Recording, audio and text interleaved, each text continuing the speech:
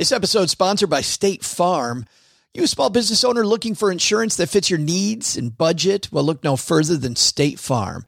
State Farm agents are not just insurance providers, they're also small business owners who live and work right here in your community. They understand the unique challenges of running and protecting a small business. When it comes to small business insurance, State Farm knows what it takes. Create a plan that fits your needs and your budget. State Farm agents are ready to help you choose personalized policies that truly understand your business.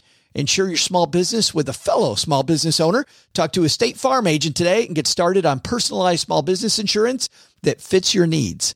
Like a good neighbor, State Farm is there. Talk to your local agent today. When you need mealtime inspiration, it's worth shopping Kroger, where you'll find over 30,000 mouth-watering choices that excite your inner foodie. And no matter what tasty choice you make, you'll enjoy our everyday low prices, plus extra ways to save, like digital coupons worth over $600 each week. You can also save up to $1 off per gallon at the pump with fuel points. More savings and more inspiring flavors make shopping Kroger worth it every time. Kroger, fresh for everyone. Fuel restrictions apply. Can I refill your eggnog for you? Get you something to eat? Drive you out to the middle of nowhere? Leave you for dead? No, I'm doing just fine, Clark.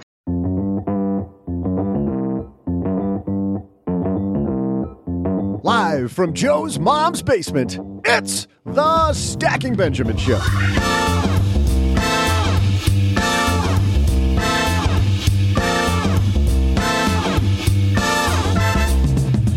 I'm Joe's mom's neighbor, Doug, and are you making space for happiness? I've got a special spot in the fridge for mine, and I pull them out 12 ounces at a time.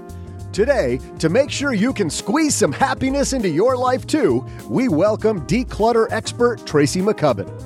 In our headlines, while crypto has faltered, crypto arbitrage is still a thing. Wait, it was a thing? Well, anyway, what is it? How does it work, and how should you do it? We'll share. Plus, we'll throw out the Haven Lifeline to someone looking to simplify their 401k portfolio. And then I'll share some slap-happy trivia. And now, two guys, one of which is happy, the other, well, we'll let you decide. It's Joe and O-J-J-J-J-G.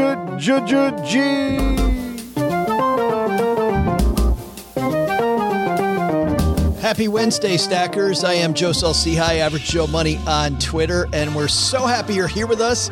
Get ready to buckle up, grab your favorite beverage, and pull that recliner back, because we're about to have some money-rific fun with the man across the card table from me, Mr. OG. How are you, man? Money-rific? Money-rific. Hey, can we have a pact today? Let's make a pact. This never works out well for me. Oh, it doesn't. But this one, Doug, doesn't even apply to you. It applies to the guy sitting kind of between both of us here. But it's that we will not use this button today. Because holy cow, you wore that thing out on Monday. I mean, that was just... I was there and I was worn out. Then I'm editing the show and I'm like, oh, really? Let's just tape over your buttons, OG. Okay. Tape over the buttons. Hold on. OG, yeah, I was going to say, he didn't say you couldn't use the other ones. No. We just need, Doug, we need to tell OG that if he keeps using those buttons, he's going to go blind. It's going to end up badly. Tracy McCubbin here. She has the most watched YouTube video of any that we have on our YouTube channel. So excited she's here. She always brings it. And even if you are a neat freak, she has just a new way of thinking about your money and your stuff that we absolutely love here. And a great time of year too. This is the time of year when we're dragging stuff out of the attic. We're setting up all these special things around our house. We're bringing all kinds of gifts into our life. Maybe if you're lucky, maybe not if you're Doug, but otherwise just fantastic with gifts all over the place. We got Tracy here. We got a great headline. But before all that, I was thinking earlier about crypto. But even before I was thinking about crypto, you know what I was thinking about, OG?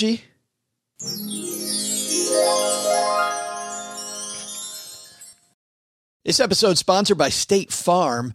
You a small business owner looking for insurance that fits your needs and budget? Well, look no further than State Farm. State Farm agents are not just insurance providers, they're also small business owners who live and work right here in your community. They understand the unique challenges of running and protecting a small business. When it comes to small business insurance, State Farm knows what it takes. Create a plan that fits your needs and your budget. State Farm agents are ready to help you choose personalized policies that truly understand your business. Insure your small business with a fellow small business owner. Talk to a State Farm agent today and get started on personalized small business insurance that fits your needs. Like a good neighbor, State Farm is there. Talk to your local agent today. Well, if you're new to Stacking Benjamins, you may not know that I've tried out a lot of personal finance apps. I like to be a guinea pig and try out all these things, so I know what I'm talking about when it comes to what's helpful and what isn't helpful. And the app that I've used the longest has been Monarch Money. And it's because Cheryl and I, my spouse, were able to collaborate together. We can work on our goals together, and our budget and our goals are right next to each other on the app. It is clearly the next generation of personal finance apps. So what is it? Monarch is the top rated all-in-one personal finance app. It gives you a comprehensive view of all your accounts, investments, transactions, and more. You create custom budgets, track progress toward financial goals, and collaborate with your partner. And now, because you're a stacker, you'll get an extended 30-day free trial when you go to monarchmoney.com/Benjamins. I love the fact that we get to collaborate. I love the fact that it's customizable. And I also love that it's this ad-free privacy you can trust. They never sell your data to third parties or show you ads. After trying out Monarch myself, I totally get why it's the top-rated personal finance app. And right now, because you're a stacker, you're going to get an extended 30-day free trial to try it out like I try out many different apps. And this one was sticky for me because, well, you'll see when you try out the 30-day free trial. Go to monarchmoney.com/Benjamins. That's monarchmoney.com/Benjamins for your extended 30-day free trial. Tracy McCubbin waiting in the wings. But first, a big crypto headline. So let's get this show running. Hello, darlings. And now it's time for your favorite part of the show, our Stacking Benjamins headlines. Our headline today comes to us from SoFi, and it is about a topic that we haven't covered here before. And frankly, the reason that we're covering this is we noticed that a lot of people that subscribe to our YouTube channel, this is one of the top things that they search, which is, it's called crypto arbitrage. And the piece today is written by Colin Dodds, Crypto Arbitrage, How It Works, and Trading Strategies. So to start off, let's go over what cryptocurrency arbitrage is. What's happening here, is that people have noticed that when it comes to crypto versus stocks, traders aren't paying attention to fees. In fact, we've done stories about this in the past where these people that are super analytical about the fee that they pay for a trade on a stock or an exchange traded fund, all of a sudden when it came to crypto, remember the wonder years of crypto? Like, I don't care what the fee is, I'm in. It doesn't matter. And they're trading at these exorbitant fees. Well, this was happening at Robinhood, right? Where you weren't getting a really good execution price, but you got to do it for free. So, well, and that's exactly it. You can even take Robinhood as an example here because the execution price changes from exchange to exchange. So what some traders noticed is, hey, I can buy crypto X. Let's just say that it's Litecoin. I can buy Litecoin on exchange X, take it off that exchange, move it to a different exchange where the price is higher and sell it for a higher price. So these people are making a guaranteed, maybe 10, 20, 30 cents a trade, or maybe $1 a trade, maybe $2 a trade, but they're just making money on the difference between exchange A and exchange B. Now, what's interesting about this is I remember taking my Series 7 back in the early 1990s. This was a thing. I remember our instructor getting all excited about this and talking about arbitrage, where people would buy General Electric stock on the New York Stock Exchange, then they'd go sell it on the DAX, the German exchange, right? They take all these different exchanges, look at the price, and then they make a guaranteed 10 cents or 15 cents and trade as many as possible, as quickly as possible. So they make these quick guaranteed returns. Not a lot of money, per deal, but if they do enough deals, it ends up being a big deal. You know what's funny about those? Those all went away. And the reason they went away, this idea of arbitrage, is these high-speed computers made that go away. That's gotta be that's got to be, if crypto manages to stay around, that's got to be, OG, what's going to happen here, I would imagine. Well, I can't imagine it's already not happening. You'd have to think that in the information age that we have, where just about every known thing is known to every person immediately, right? There's no secrets when it comes to investing. There's no secrets when it comes to this arbitrage thing. If all of a sudden one exchange has got a price different, everyone knows that information immediately. And it wouldn't take a smart programmer very long to be able to build a program to be able to take advantage of that, I would think. There are 3 different types of arbitrage. There's spatial arbitrage, which is the one that I just mentioned. Spatial arbitrage without transferring. The piece says some traders try to avoid the risk of transfer cost and times that spatial arbitrage poses. For example, in a hypothetical case, they may go long Bitcoin on one exchange and short on another, wait until the prices on the 2 exchanges converge, and then boom, which they do. You know, the time, to your point, between those convergences happen at shorter and shorter intervals now. So just notice it, hold it, sell it, boom, I'm done. And then third is triangular. Now, what happens if Bitcoin all goes down by like 70%? Then see, you make 30 cents, you lose $10, but you make it up on volume. The more often you do that. Okay. All right. Got it. Yes. You got to understand how this works. You got to understand how this works. And then triangular arbitrage takes advantage of pricing and efficiencies using different pairs of cryptocurrencies on the same exchange. So with this strategy, they'll start with one crypto, trade it for another crypto in that same exchange, one of which is undervalued versus the first. So they're looking at crypto A versus crypto B, a little bit more intensive. But overall, for the majority of our listeners, majority people watching our YouTube videos who are searching the stuff on YouTube, this is strategy we should be employing. I would say, I mean, I can't imagine that this makes sense for hardly anyone, unless you're one of those people that have just tons of volume to be able to move. Well, we talk about this a little bit when it comes to like your savings accounts, right? It's like, hey, should I move from bank A to bank B because bank B is paying me 0.1% more? It's like, well, do you have $10 million?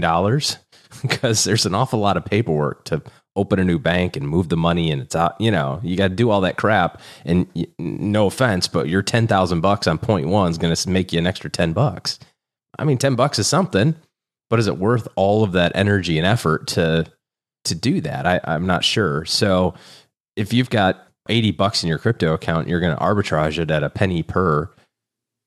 Okay, it's probably not going to be successful in the manner in which you think it might be. And that's the question, right? Is what is the opportunity here? And I wanted to look into that. So this comes to us from MoneyWeb. This is written by Sierra and Ryan. Has crypto arbitrage bounced back? So looking at this, it says it's been a painful few months for those doing arbitrage. It's been a painful few months for anybody doing crypto, period. If you've been sitting in cash, it's been okay, but otherwise it's been painful for everybody. These arbitrage spreads, it says, have narrowed to less than 1%. But then came the implosion of crypto exchange FTX a few weeks ago and a sudden strengthening in the Rand. This is a South African piece, obviously. In the blink of an eye, the crypto arbitrage market bounced back to life with spreads widening to 3.8% 2 weeks ago and hovering around 3%. So you're looking at a locked in 3%, which is nothing to sneeze at, OG. If you're using large amounts of money, like locking in a guaranteed 3 is not bad. However, to your point, how much money are you going to need to devote to a strategy that could be used making significantly higher returns? Well, and I get it. So, all I can do, I can make $3 every time I move 100. I just have to move the 100 a whole bunch of times. And if I do that twice a day, that's way more than I'm going to make, investing in my ETF. Sure. Until the one time that it doesn't work. Usually when there's the one side that has the wild return potential, there has to be some sort of offsetting downside exposure as well. There's just no such thing as the free lunch. And so I got to imagine that there's also a timing element involved in here where you kind of got to be lucky. Yeah. Like the author was saying, it was great until it stopped being great. If you happen to have that week off from your arbitrage strategy, you were like, oh, phew, dodged that bullet. But what happens if you weren't? What happens if you got caught holding all of this stuff because the spreads tightened and you're like, I'll hold on to it for a quick minute just to see if it, and then it never did. And then it went down 70%. It's like how many 3% trades do you have to do? You know what I mean? That's a lot of trades. And even though it's a guaranteed 3% today, to your point, you got to be lucky with that timing. I mean, a week ago being 0.7, 0.8, significantly lower returns, less than a third return on that. This idea of arbitrage, I think, may be easier in some other platforms. I know people that do as a job, maybe we should have these people on. They're the flea market flippers, and they actually go to flea markets and they know what these things are really worth online. And they will pick up things at estate sales and flea markets, and then they will resell them online for a ton more. That OG is arbitrage. There's a little, there's postage and mailing the stuff out, but that's arbitrage right there. I've seen videos of Gary Vaynerchuk doing that with little toy cars. Really? Like he goes to garage sales and buys you get the little Matchbox cars or whatever. And he'll be like, I'll just take them all. How much do you want for all of them? The guy's like, I don't know, $20. He's like, all right, cool. Here's 20. And he takes, 700 cars and he thumbs through them and goes, this is the one I wanted. And there it was. But the difference is that you have something in that example, I mean, it may be $20 worth of toy cars. Sure. If you don't have the one that you want, you have $20 worth of toy cars. And also the opportunity cost is really low. I don't see the same thing being true for buying Bitcoin. Agreed. For anyone interested in these topics and wants to dive into them more against my better judgment, OG, we'll put it in our free newsletter, the 201, stackingbenjamins.com/201. And Brooke Miller will link to all of these topics and also to the flea market flipping, which I think is also an interesting opportunity for somebody. Estate sales going on all the time, undervalued objects in your backyard. Maybe an easier way to make money. If you know what you're looking for, sure. If you know what you're looking for. I think that's the key too. I think with those folks is they're experts in a few things. You know what I mean? They're not just blindly walking into oh, look, a table. They know tables. Or, I've read those stories about people that go to a yard sale or whatever and find a rare painting or something. It's because they know paintings. They didn't look at the lighthouse and go, oh, that's a nice lighthouse. I'll take that. They went, oh my gosh, I think that's a whatever. It's because that's what they know. 100 other people walked past the lighthouse painting and went, I don't need a lighthouse. That's a Kandinsky. It's also not a lighthouse. It's just a series of lines and dots that they thought was a lighthouse. Picasso. I was going to say Picasso, but that would be too. He didn't draw any lighthouses either, to my knowledge. But after a couple of bottles of wine, everything looks like a lighthouse. Yeah. Hey, coming up next, Tracy McCubbin is my favorite decluttering and organizational expert, mostly because she thinks beyond just the tactical tips, right? There's the tactical stuff. And Doug, you were talking about a topic we did last week, that we got to get to the root of the problem on a lot of this. And Tracy likes to cut right to the heart of why we actually have clutter in the first place. And this is the time of year for clutter. So we thought better than January, when everybody's trying to clean up the mess, let's not make the mess in the first place and have Tracy on here at the top of the season. Tracy coming up next, but to get us there, Doug, I think you've got a trivia question for us, don't you? I sure do, Joe. Hey there, stackers. I'm Joe's mom's neighbor, Doug. We're in the middle of the World Cup right now, just in case you're not in the neighborhood and can't hear me screaming for Belgium. I don't even know if Belgium's any good. I just want to joke about the Belgium dip. Look it up. It's a thing. People take the World Cup seriously, and there's some serious dough being thrown at these players. So my question is, who's the highest paid soccer player in the world? I'll be back right after I go eat these waffles.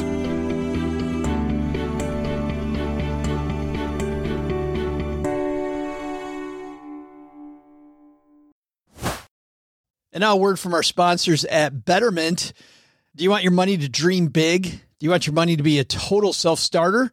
Are you annoyed that your money doesn't work hard enough? Well, don't worry. Betterment is here to help. Betterment's the automated investing and savings app that makes your money hustle. Their automated technology is built to help maximize returns, meaning when you invest with Betterment, your money can auto-adjust as you get closer to your goal, rebalance if your portfolio gets too far out of line, and your dividends are automatically reinvested. That can increase the potential for compound returns. In other words, Your money's breaking a sweat while you can be breaking bread. You'll never picture your money in the same way again. Betterment, the automated investing and savings app that makes your money hustle. Visit betterment.com to get started. Investing involves risk. Performance is not guaranteed. Take on this holiday season with the help of Navy Federal Credit Union. When you use the Navy Federal Cash Rewards Card, you can earn up to 1.75% cash back on all purchases, and you can redeem your rewards as soon as you earn them. And using the Navy Federal mobile app makes redeeming easier than ever. You know, all this talk about rewards is fantastic when you pay off your cards month to month, but don't create a disaster, stackers. Navy Federal knows, and so do we, that the key to a great holiday season is by paying cash until you're able to pay off your card month to month. And then the Navy Federal Cash Rewards Card, fantastic opportunity because you can enjoy the rewards of cash back without any annual fee, balance transfer, or foreign transaction fees. There's no limits on rewards and they never expire while your account is open. Learn how you can get cheer to last all year with the Cash Rewards Card at NavyFederal.org. Our members are the mission. Insured by NCUA, rates are variable and range between 12.65% and 18% APR based on creditworthiness. ATM fees for cash advances are up to $1 at non-Navy Federal ATMs. Message and data rates may apply. Visit NavyFederal.org for more information.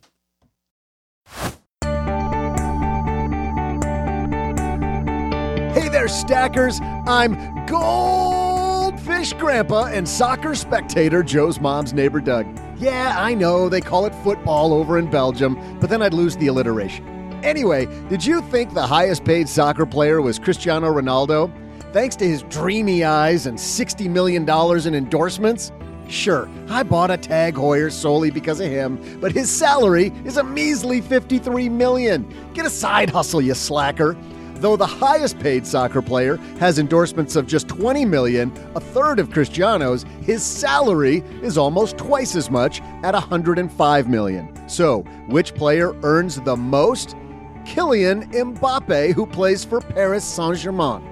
And now, like how I said that the right way, kind of all nice job, sophisticated. Yeah. And now, to help us make sure even those guys make room for all those Benjamins and happiness, we welcome Tracy McCubbin.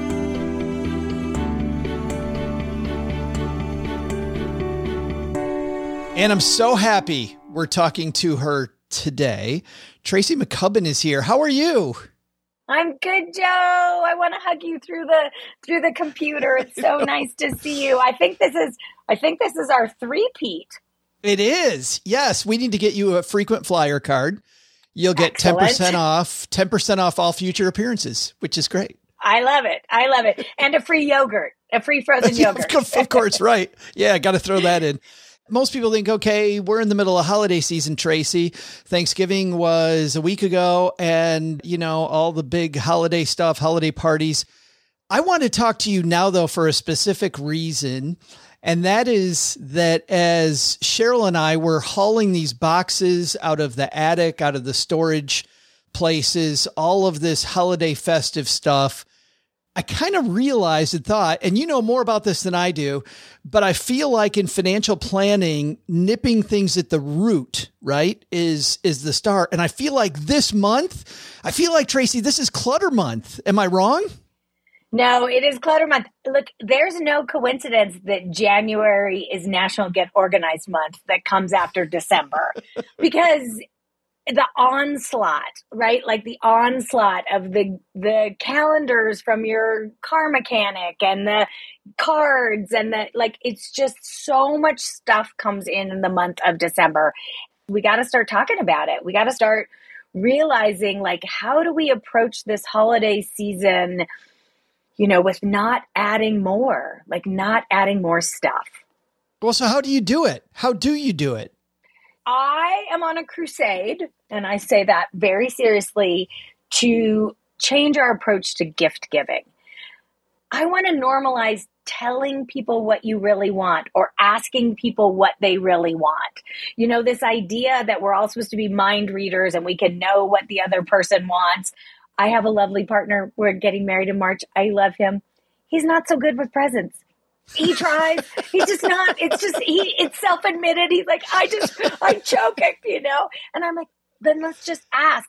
This idea that it's supposed to be a surprise, it's impossible to keep up with. And then also looking at sort of who you're buying for. Are you buying out of obligation? Are you buying out of, well, it's tradition. This is what everybody does. Like, are you at a point in your life where you don't have to get every family member a present? Most people have everything they need right now. So I think that there's a way that we can dial back the stuff, especially after what we've been through with the pandemic. Can you give experiences? Can you spend time with someone? I just had lunch with my godmother, 94, and we were sort of talking about come and see her right before Christmas. The lady doesn't need a thing. She's getting ready for her next journey where there is no stuff.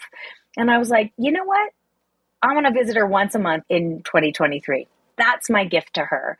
Like, she wants time. She wants to spend time together. So I think that this conversation about, holiday gift giving doesn't have to be only about more stuff.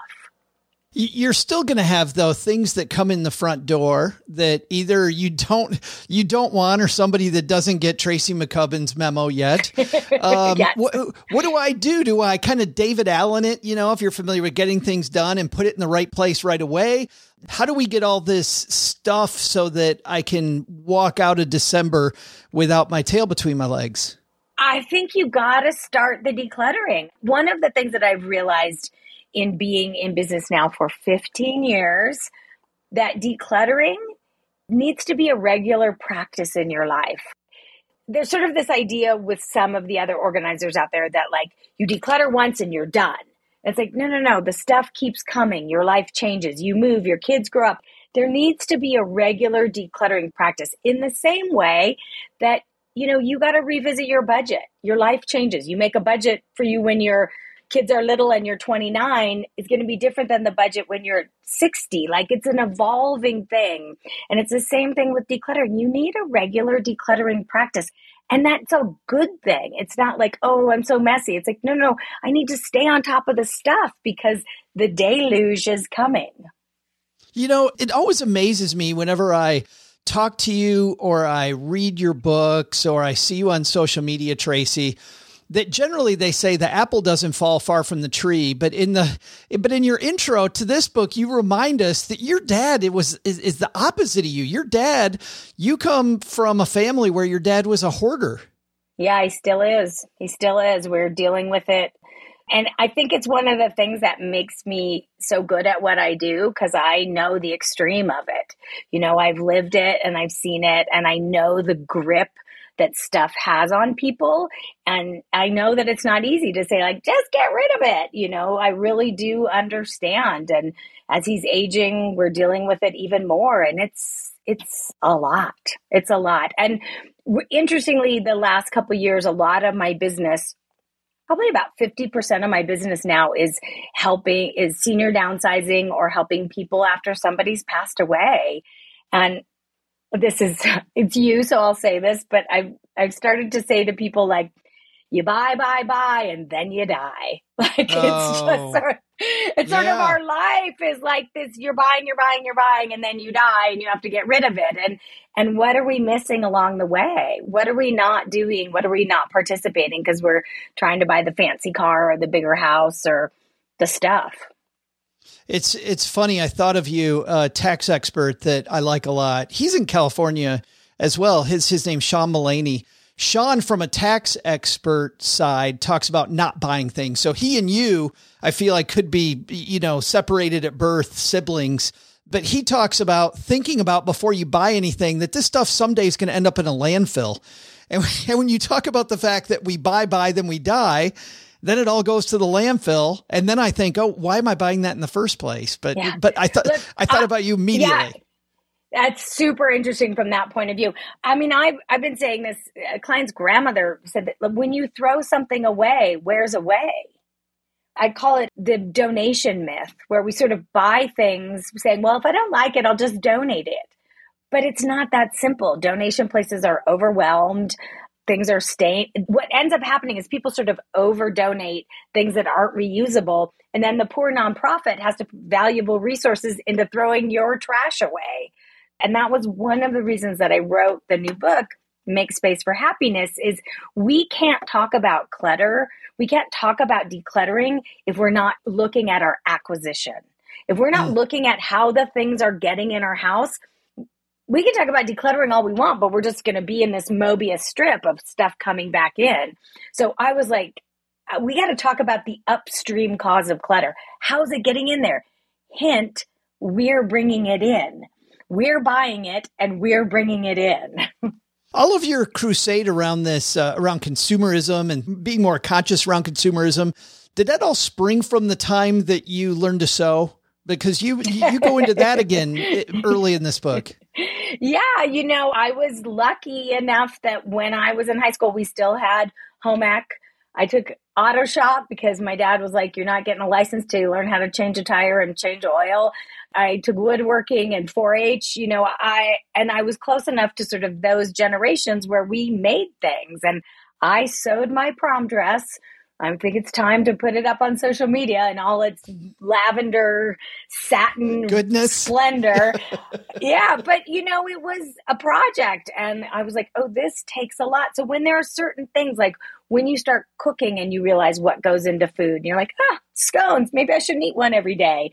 Sewing, fixing things. We don't make anything anymore, so we don't know what goes into it. So because we don't put the sweat equity in, it loses its value to us. Well, I can just throw it away. But when you think about it, the level of consumerism we're operating at really started when manufacturing moved overseas to Asia, right? Manufacturing got cheap, consumer goods got cheap, everybody started buying.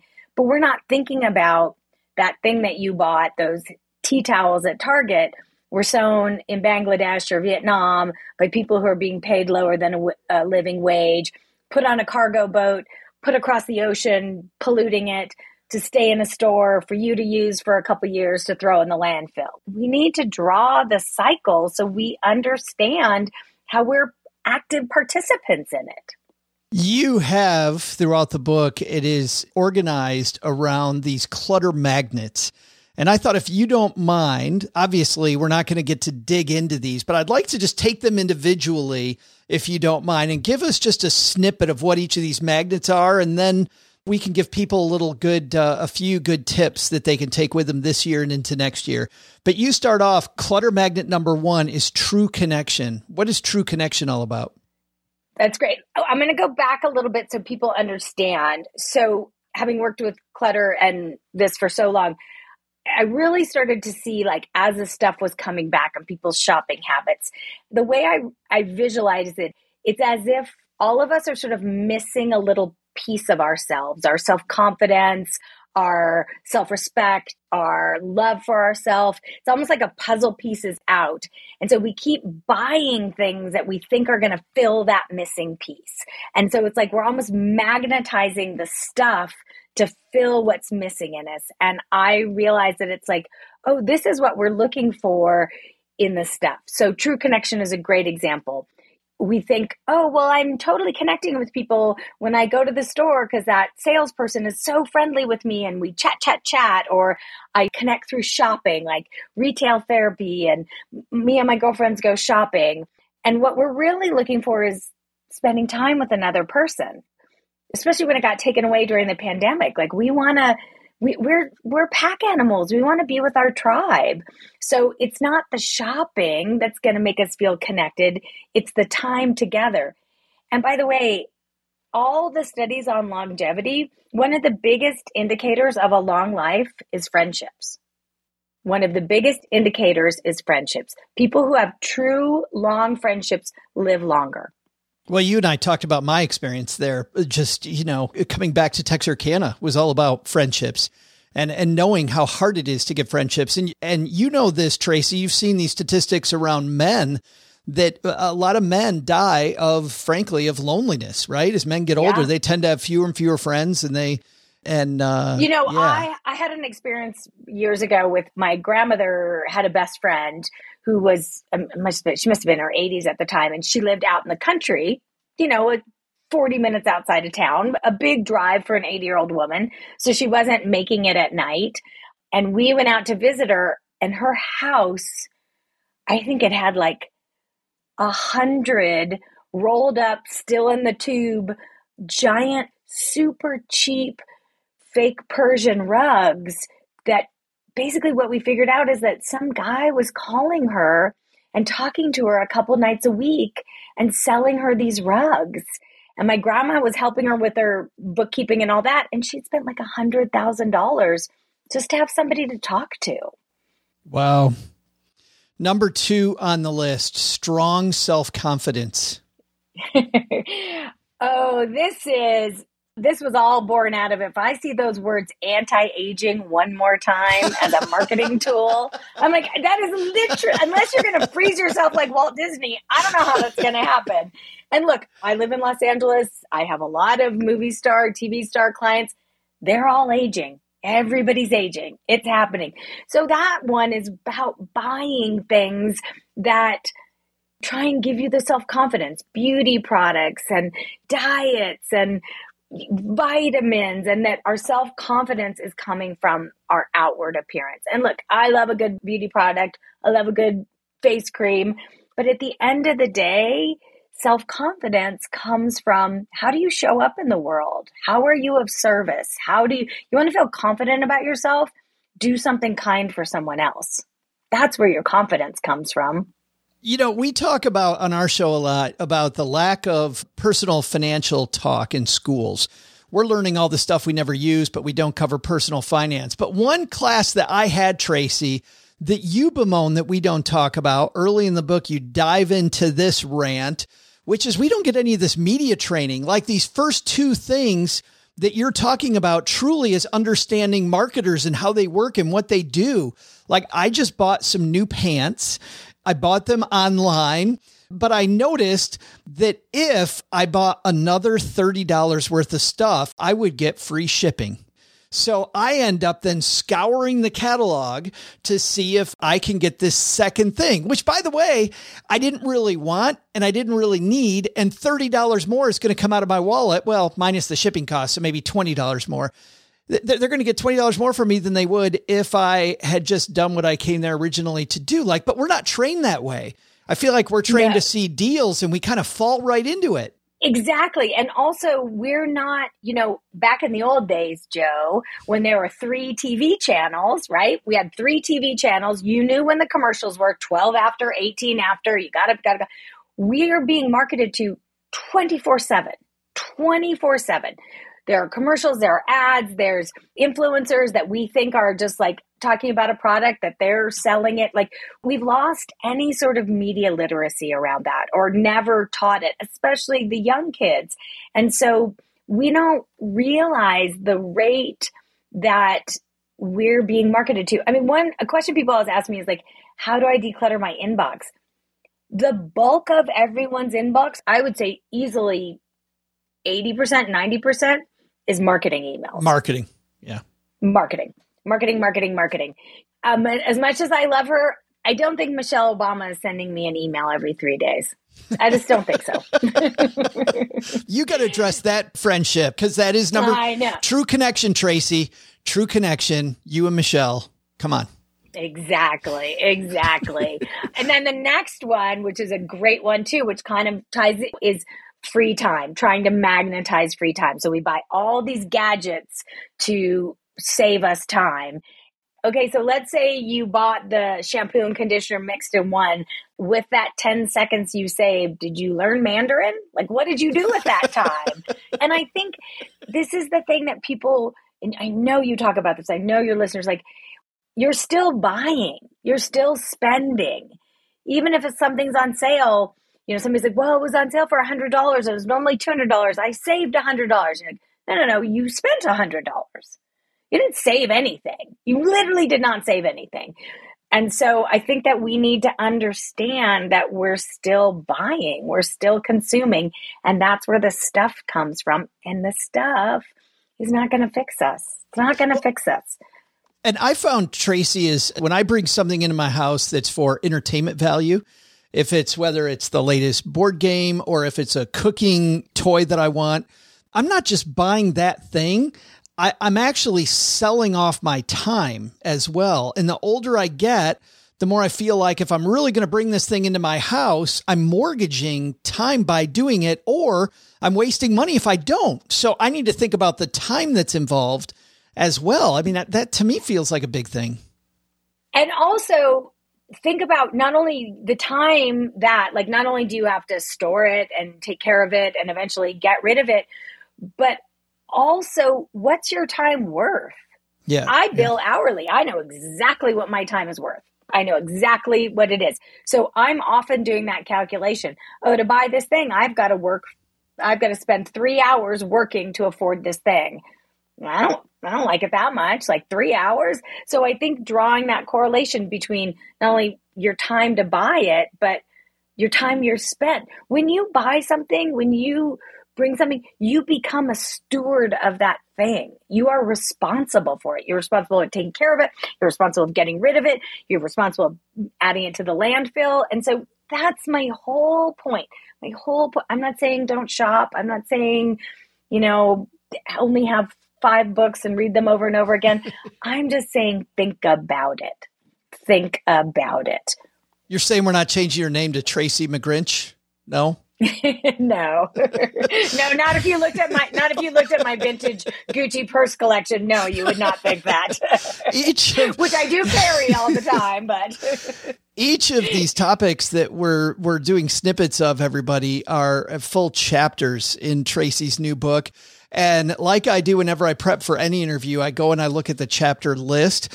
And this one, there was either a Showtime or an HBO show that was about this. And I'm sure, Tracy, you're talking about something different than they were on the HBO show. Because the HBO show is called Big Love, but it was about a guy who was kind of, probably know what you're talking about. He was spreading his love around. Yes. This one is such a great one. This is really at its core, buying and giving to get or find love. Grandparents overbuying for the grandkids. They want them to love them.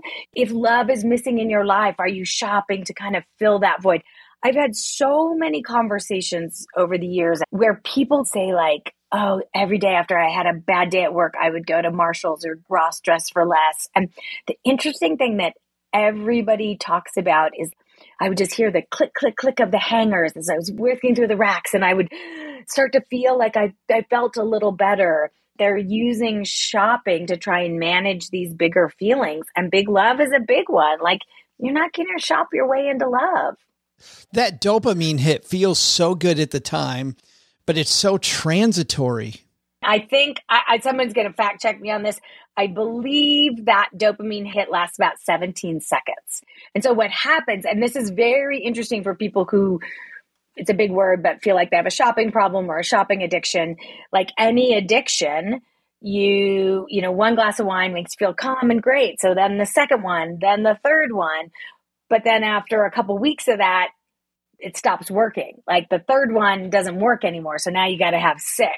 It's the same with shopping. Like you buy the new sparkly blouse, makes you feel better. Then all of a sudden you get it home and it's just a blouse hanging in your closet. So I'm going to buy more. I'm going to buy more. I'm going to buy more.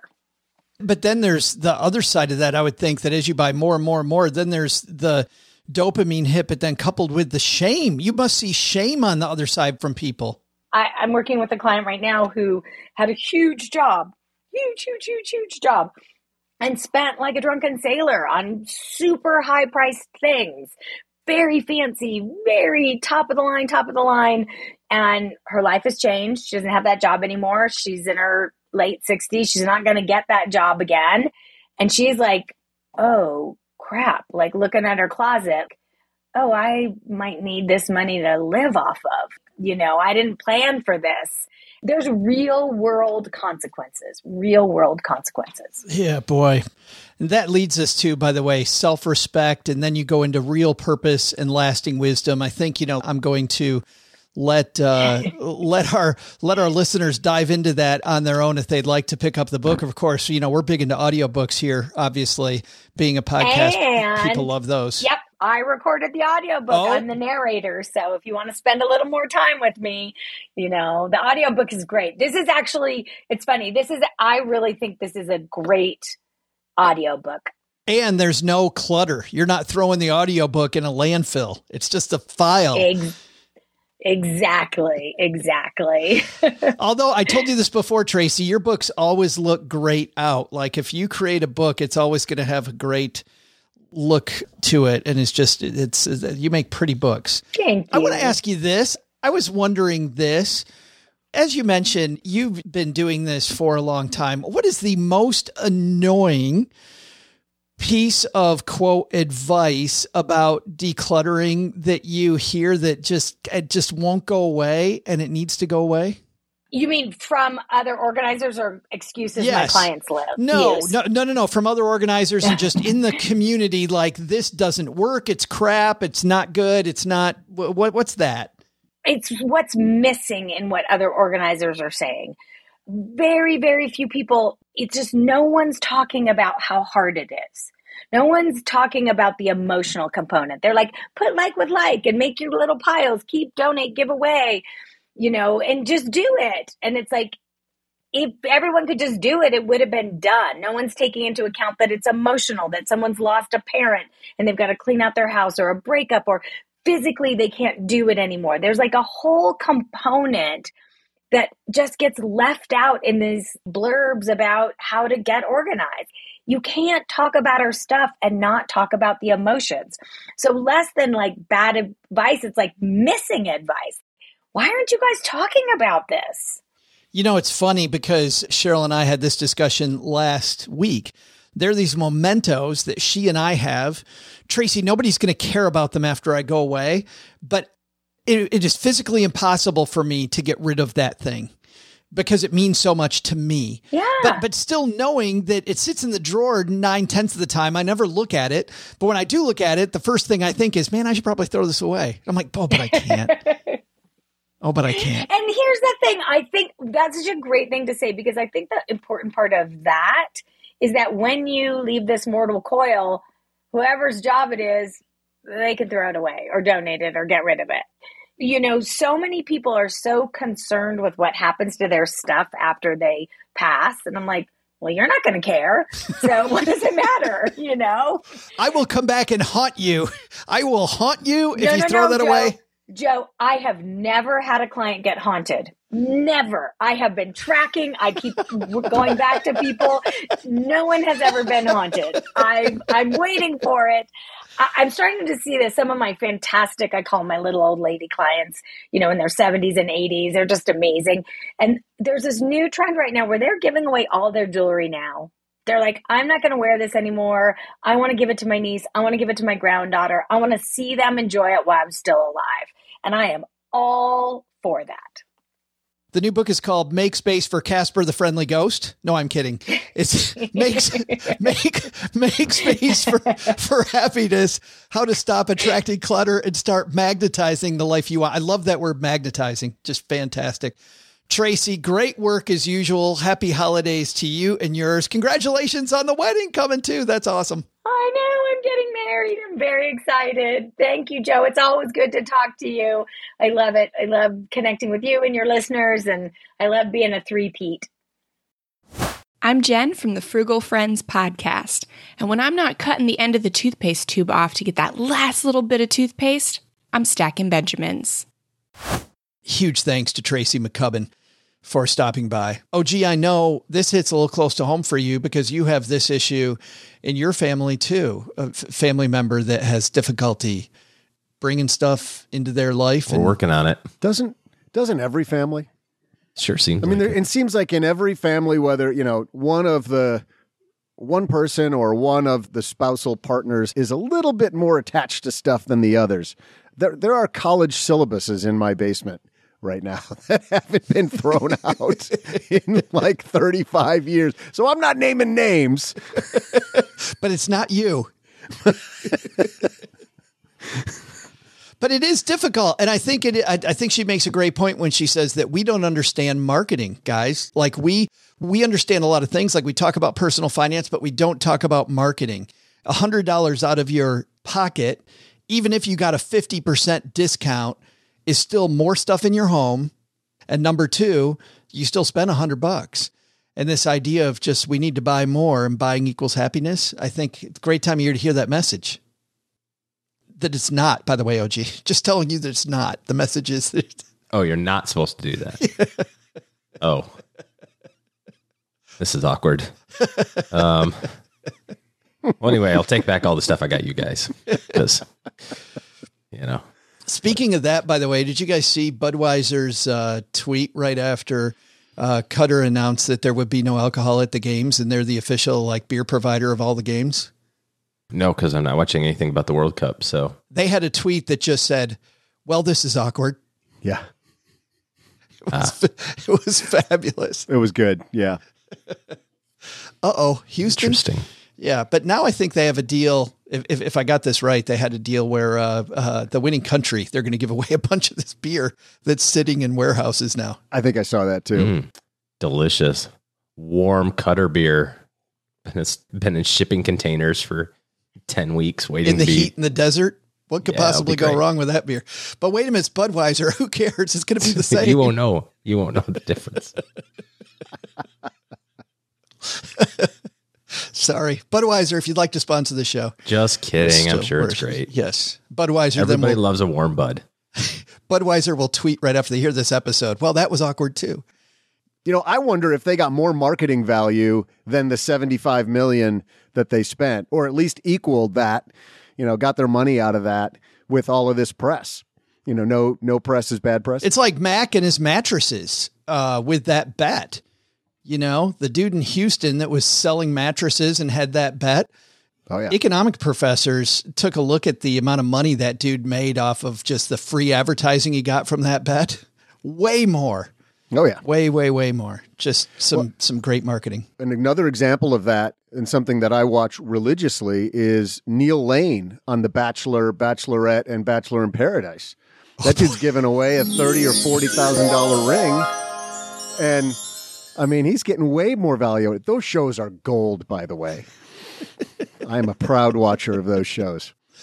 Before we pontificate too much about that, Doug, I have to say, let's throw out the Avon Lifeline. Sorry. It's just in the program. We have to move on. I don't know why. Let's throw out the Haven Lifeline, tackle some of life's most important questions. Our friends at Haven Life Insurance Agency, OG, they put what you value first. Right now it's cough syrup. I guess so. You've been using the mute button judiciously. I feel bad for you. Yes. I'm glad it's a wide card table today. Yes. Is that why he sort of seems a little drunk right now? A little NyQuil. He's like mainlining the cough syrup. Actually, I'm very anti-medicine, generally speaking. Just kind of let nature do its thing. But I did the Tamiflu last week because I was sick, and it didn't do shit. It didn't do a thing. I was still dead it's been over a week now, and so at least my fever is gone. I don't think I've ever taken Tamiflu, but I thought I'd heard it was supposed to shorten the duration of the illness, but not necessarily reduce the symptoms. Is that right? It doesn't change the symptoms, correct? What it's supposed to do, as I understand it, because, I went to virology school. This is great. We got three scientists talking about this. There might be somebody in our audience is cringing right now. No, the way that it was explained to me is that, when you start getting ill, it kind of increases, you get sicker and sicker and sicker, and then you kind of plateaus, and then you get better. What I understand it is that it makes that plateau happen sooner, but not necessarily changes much of the experience. It's not like, oh, now I'm better. It's like, now you still are sick for a considerable amount of time. It's just, you don't get to the and then I went to the hospital stage. You just kind of sucks for a while. I want to make one of those drugs, analgesics, as they'd say, because who's to know? Like OG wouldn't know if he was going to be sick for 6 weeks. He's like, well, I guess it's shorter. I still don't feel great, but maybe I would have been sick for another month. So this stuff's amazing. Doug's the guy that would be out in his garage spray painting white pills blue just to sell blue pills to people. Look at it, works. I might have only lasted 15 seconds, but now I'm lasting 30. It's amazing. What a great drug. All through the miracles. So yes, where did we go? Oh, it says your loved ones in your time. Well, your loved ones And your time. Yeah. That's why they've made buying quality term life insurance actually simple. Go to stackingbenjamins.com/havenlife now for your free quote. At Haven Life, they're committed to offering a modern way to buy life insurance. Their application, it's simple. It's online. You'll get an instant coverage decision, affordable prices, and of course, all policies issued by their parent company, Mass Mutual, which is more than 160 years old. No waiting for a decision. Great customer support. Today, we're going to throw out the lifeline to an anonymous caller. And you know what? Over on my Afford Anything appearances, Paula and I, OG, we give every caller a name. What would you like to call this woman calling in? Janet. Janet. Is there a reason why you're calling her Janet or just Janet? He's a big Three's Company fan. Just picked a name out of a hat, bro. He didn't give me much to go on. There we go. It's so exciting. Hi, Joe and OG. I'm such a fan of your show. Thank you so much for making personal finance so much fun to listen to. My question revolves around a 401k. I would like to simplify my portfolio. Currently, I have about 6 to 7 funds, and I would like to change it to just hold 3 funds. My question is, given that the market is down, does that mean that if I move to the 3-fund portfolio that I would realize the losses, since I would be selling my current funds and then moving into the 3-fund option? Not sure if it's a good idea, if that's the case. So I'm wondering if I should just move my current contributions moving forward to the fund portfolio I want and keep everything as is. What do you think would be a good option for someone who wants to simplify their funds like me? I would love to hear your thoughts and your insights around this topic. And given that the holidays are upon us, I would like to gift my t-shirt to Doug. So thanks again. Bye. Oh, no. Oh, no.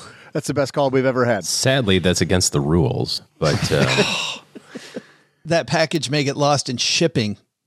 Shipping it all the way across the card table here may be a little difficult. We would love to do that, but we have a very serious question here. OG, she wants to make things simpler.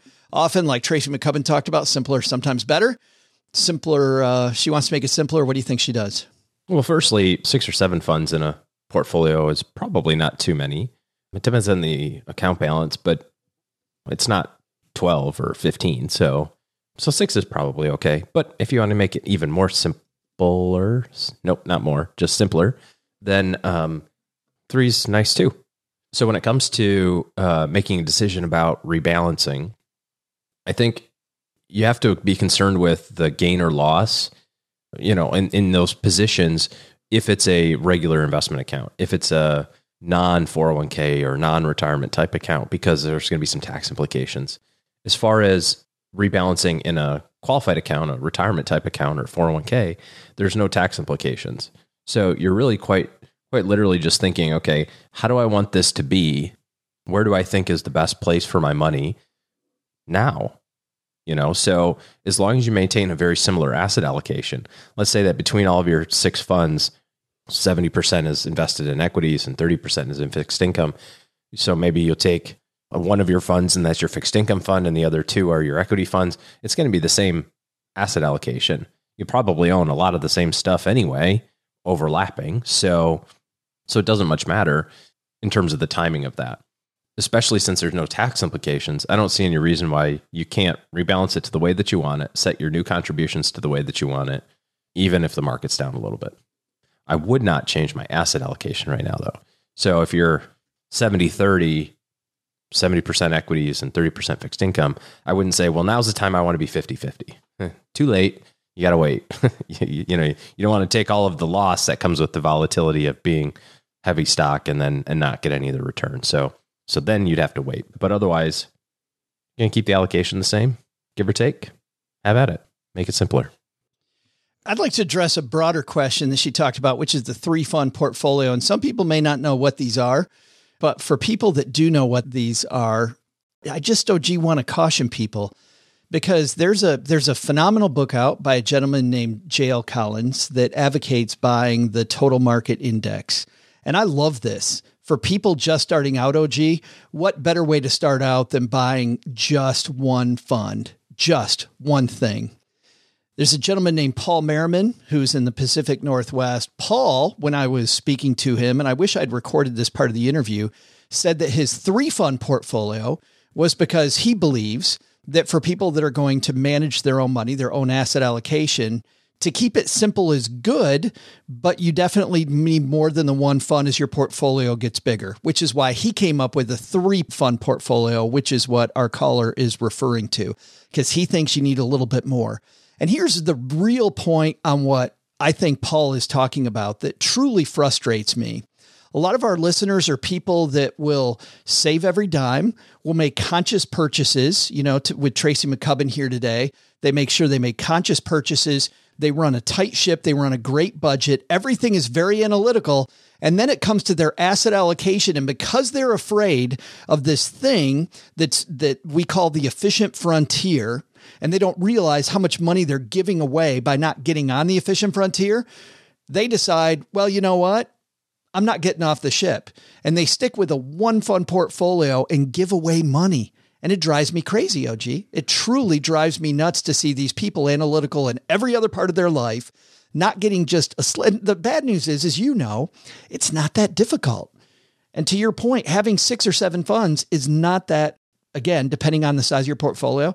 And don't get me wrong here, guys. If you're starting out, 1 fund, what I love about J.L. Collins' book is it takes that away from people. People are like, I don't know what to invest in, so I'm not going to start. Well, crap, just start. Just start. Buy 1 fund. And J.L. Collins shows you could have 1 fund for life and you're going to get there. But it's not the most efficient way.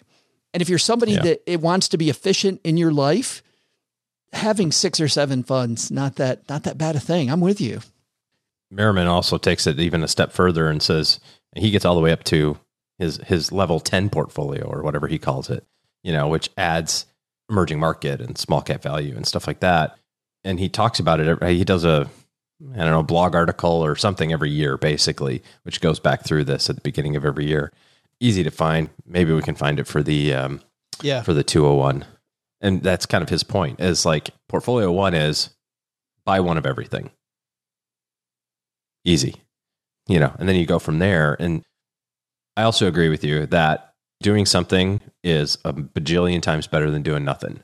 So if your answer is, I don't care what these knuckleheads are saying, I'm going to buy 1 total market fund or 1 target date fund, and that's going to be the rest of my life, you will be perfectly successful doing that because you've got to control the things that you can control, which is investing, period, leaving it alone, period, and putting tons of money in. Those are the only, that's it.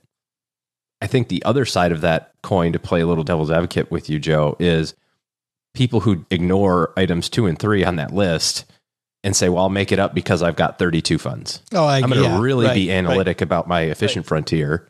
I'm going to go down the rabbit hole and I'm going to have this thing wired. But meanwhile, I'm not going to save enough money. I think it's a greater crime to just not save money.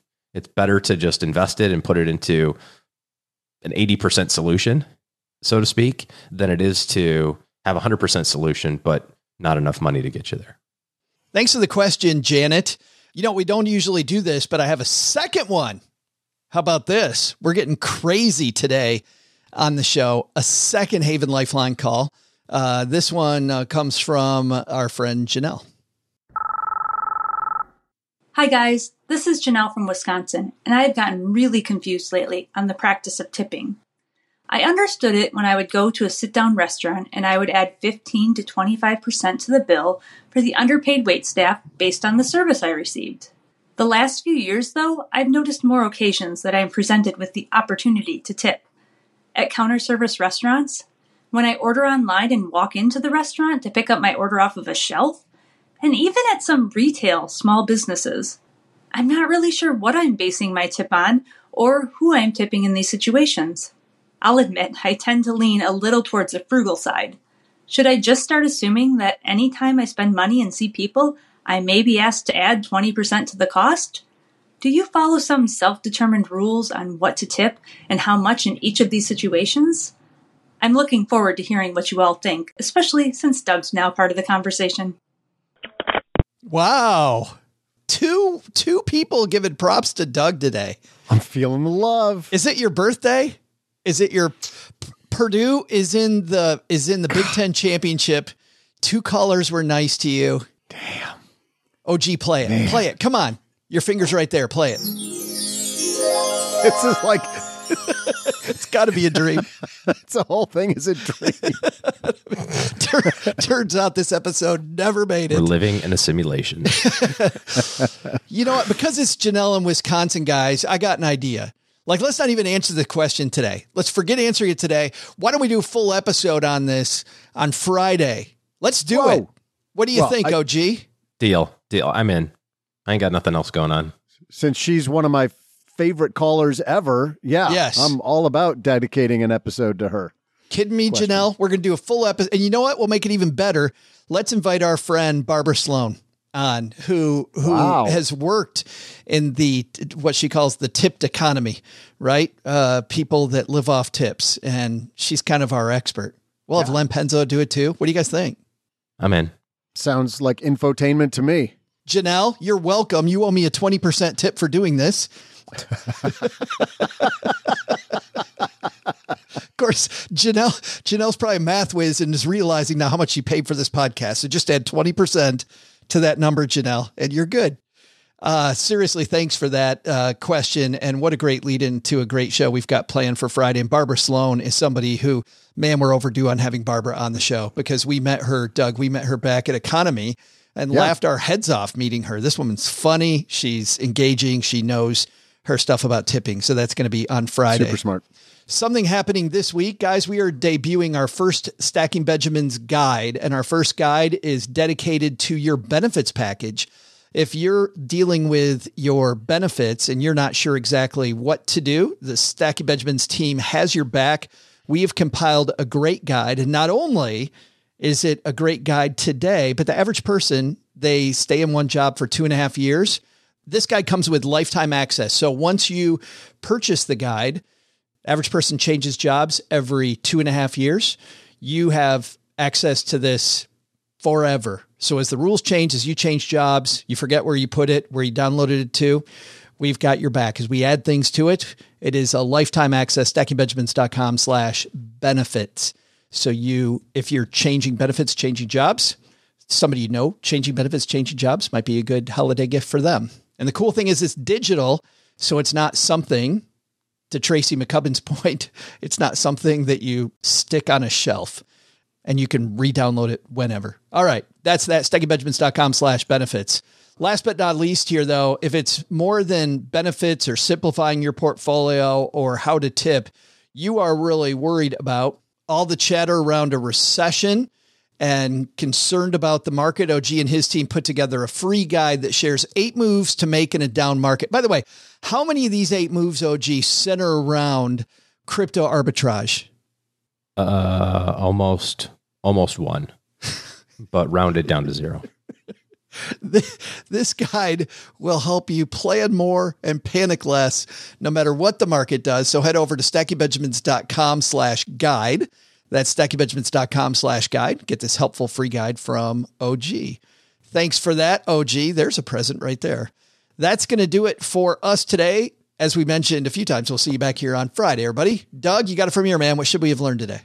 Well, Joe, first, take some advice from Tracy McCubbin. Being organized isn't just about picking up things you purchased and putting them neatly away. It's more about being thoughtful with your purchases in the first place. Can you purchase fewer things this holiday season? Second, crypto and arbitrage together? Yeah, shrinking margins today and fewer opportunities tomorrow spell a strategy you should probably pass on. But the big lesson? When it comes to being the highest paid in the world, don't just think about your salary, consider those endorsements. Hey, Ma, have my people call the Belgians. What? Oh, that's right, I don't have people. Thanks to Tracy McCubbin for joining us today. You can find out more about her book, Make Space for Happiness, wherever books are sold. We'll also include links in our show notes at stackingbenjamins.com. This show is the property of SB Podcasts, LLC, copyright 2022, and is created by Joe Salsihai. Our producer is Karen Repine. The show is written by the brilliant Paulette Perhatch, with help from Joe, me, and Doc G from the Earn and Invest podcast. After you listen to our show, check out the 201 Deep Dives written by our website manager and blog editor, Brooke Miller. You'll find the 411 on all things money at the 201. Just go to stackingbenjamins.com/201. Once we bottle up all this goodness, we ship it to our engineer, the amazing Steve Stewart. Steve helps the rest of our team sound nearly as good as I do right now. Want to chat with friends about the show later? Mom's friend Gertrude is our social media coordinator and the room mother in our Facebook group called The Basement. So, say hello when you see us posting online.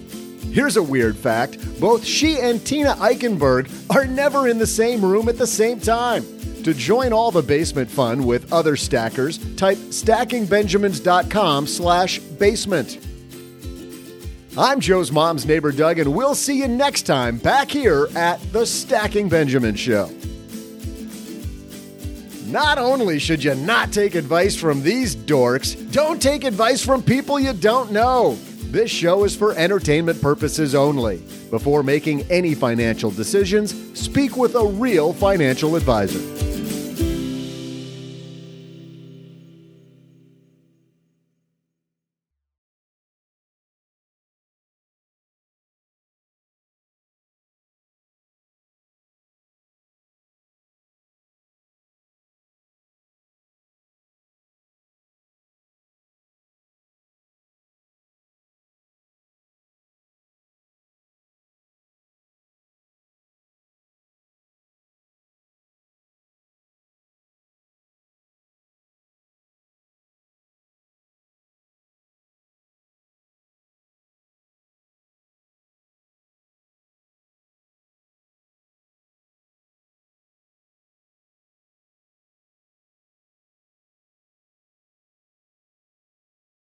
Hey, I know we share. I know we share a lot in common with the movies we like, so I thought I'd go over 3 movies that you guys are sure to watch.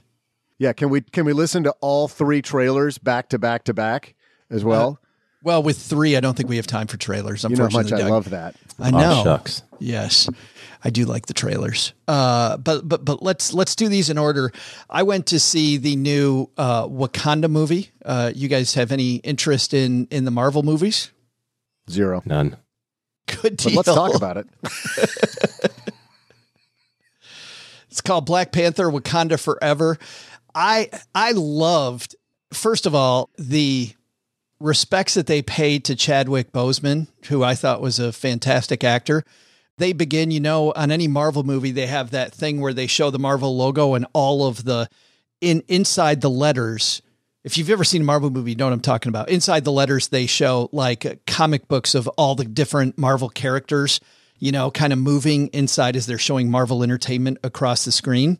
This time it was all Chadwick Boseman inside those letters doing different movies, which I thought was great. And at the end, they also have a nice tribute to him, a nice scene at the end, which really pays respects to him. This movie is beautiful. The cultural things around the Wakandan culture, I thought were fantastic and fun, like I did in the first Black Panther movie, which I really liked. Wakanda's not a real place, though, right? So... No, but I like the cultural stuff as well in the other fake place that they talk about, which is this place based on the Mayans. Like the make-believe culture? I did. But did you get the same thing? Did you like the Lord of the Rings? Like the cultural stuff in the Lord of the Rings? Okay, well, there you go. I get into these. I get into the world. I think that this high technology world is a pretty cool place. And they combine it with another world based on the Mayans. And the output then of these gorgeous places and these interesting people is the world's most boring paint-by-number story that takes 3 freaking hours to tell. It is so boring. This movie, I got halfway done. I leaned over to Cheryl. I'm like, can we leave? Like, I seriously just want, I should have. Just spoiler, there's nothing in the second half of this movie that redeems the first half of the movie. Just, it is so not good. It just, I feel like we've already talked about this as long as you paid attention to the movie. 3 hours later. It's been 3 minutes. I'm glad you guys are into this. That's great. So I know this movie got great reviews. I just don't see it. Like, I don't know. I didn't like it. Another movie getting very good reviews that we went to see is a movie that has a plot line very similar to a movie that I liked. I really liked the movie Spotlight that was up for a bunch of awards, and it's about the Boston Globe tracking down the priests and all of those horrible incidents and how they did it. And I think the magic in that type of storytelling is the point by point. We figured this out. We got this person to talk. We found out this. We found out that. So Cheryl and I went to see She Said, which is about the New York Times going after Harvey Weinstein. And it is very, very similar to that. Although when you look at some of the graphic things on screen, it's much more about the Watergate investigation and Dustin Hoffman and Robert Redford, playing All the President's Men. Yes. There are so many scenes that are set up, Doug, the same way cinematically. The place where She Said actually lost me was a little bit in the middle. It's a very strong beginning, very strong end. The middle gets muddy because they don't tell you why the hell they're talking to somebody, which is, I think, the whole magic of Spotlight was, we got to go talk to this person and see if we can get them to say something. And then they don't, or they do. And when the dam breaks in both of these movies, you get the same thing you got in All the President's Men, where all of a sudden, all the pieces start to fall together. So a little bit muddled in the middle. Decent movie. I don't know. I give it a 6.5 on a scale of 1 to 10. Wakanda closer to a 4. And just because it's pretty and I get into this world building stuff. The third movie I saw, you can go see at the theater, or you can watch on Apple Plus, and it's called Spirited. And it's a irreverent retelling of the Scrooge story, A Christmas Carol, starring Will Ferrell and Ryan Reynolds. And this thing is freaking hilarious. It is, the whole idea of musicals sometimes makes me roll my eyes. I'm like, I don't know. This thing is so fun. It's so irreverent. Both those guys just bring it. The songs even I got into, just the whole thing. I'm laughing. I think this is going to be another Christmas classic. I truly do. Spirited seems really good. Oh, gee, as good as Elf. Would you watch it again as much as you watch Elf? I would not watch it just because the whole, I don't watch A Christmas Carol. I like some of the retellings of the Christmas Carol. I like those. I don't watch those as much, but Elf is, one of those. Elf and Christmas Vacation I could watch every year. Mm-hmm. Okay. And so this is more once every 4 or 5 years. I would watch this movie.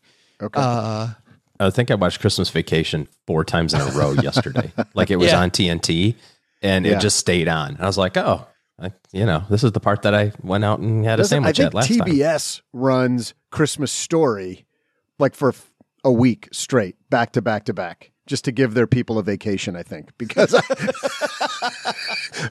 think that movie's just on. If you just look in your guide on your TV, it's just, goes on forever. Yeah. Spirited is so fun. And they have these hilarious pieces, and I'll only give one away. They're in the middle of this scene, and all of a sudden Dame Judi Dench comes by, just walks like right up to the screen and says something across the screen and walks out the other side. And Ryan turns to Will and goes, "Wait a minute, was that?" He goes, "Dame Judi Dench?" And Ryan goes, "Yeah. Oh God, I love her in everything. I bet she was going to make this so much better." Like so good. So they break the fourth wall and a couple times. Yeah. I thought it was good. I really like it. Whether you have Apple Plus or, make it a family trip to the theater. I thought it was a good time. So big thumb up for Spirited. I think both you guys would like those movies. I think you'd hate the other two. So there you go.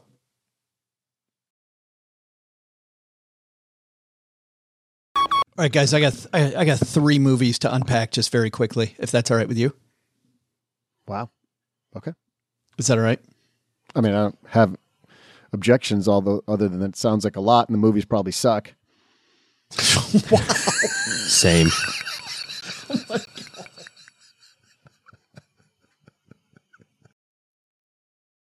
Well, Stackers, the show might be over, but the celebrations are just beginning because it is Military Appreciation Month, and I want to celebrate people like my brother-in-law, Eric, who is such a giving person. Eric will do just anything for you. And as a Marine, you can see that his time in the military taught him to be a guy who gives to his community, gives to his family, and is always there when you need them.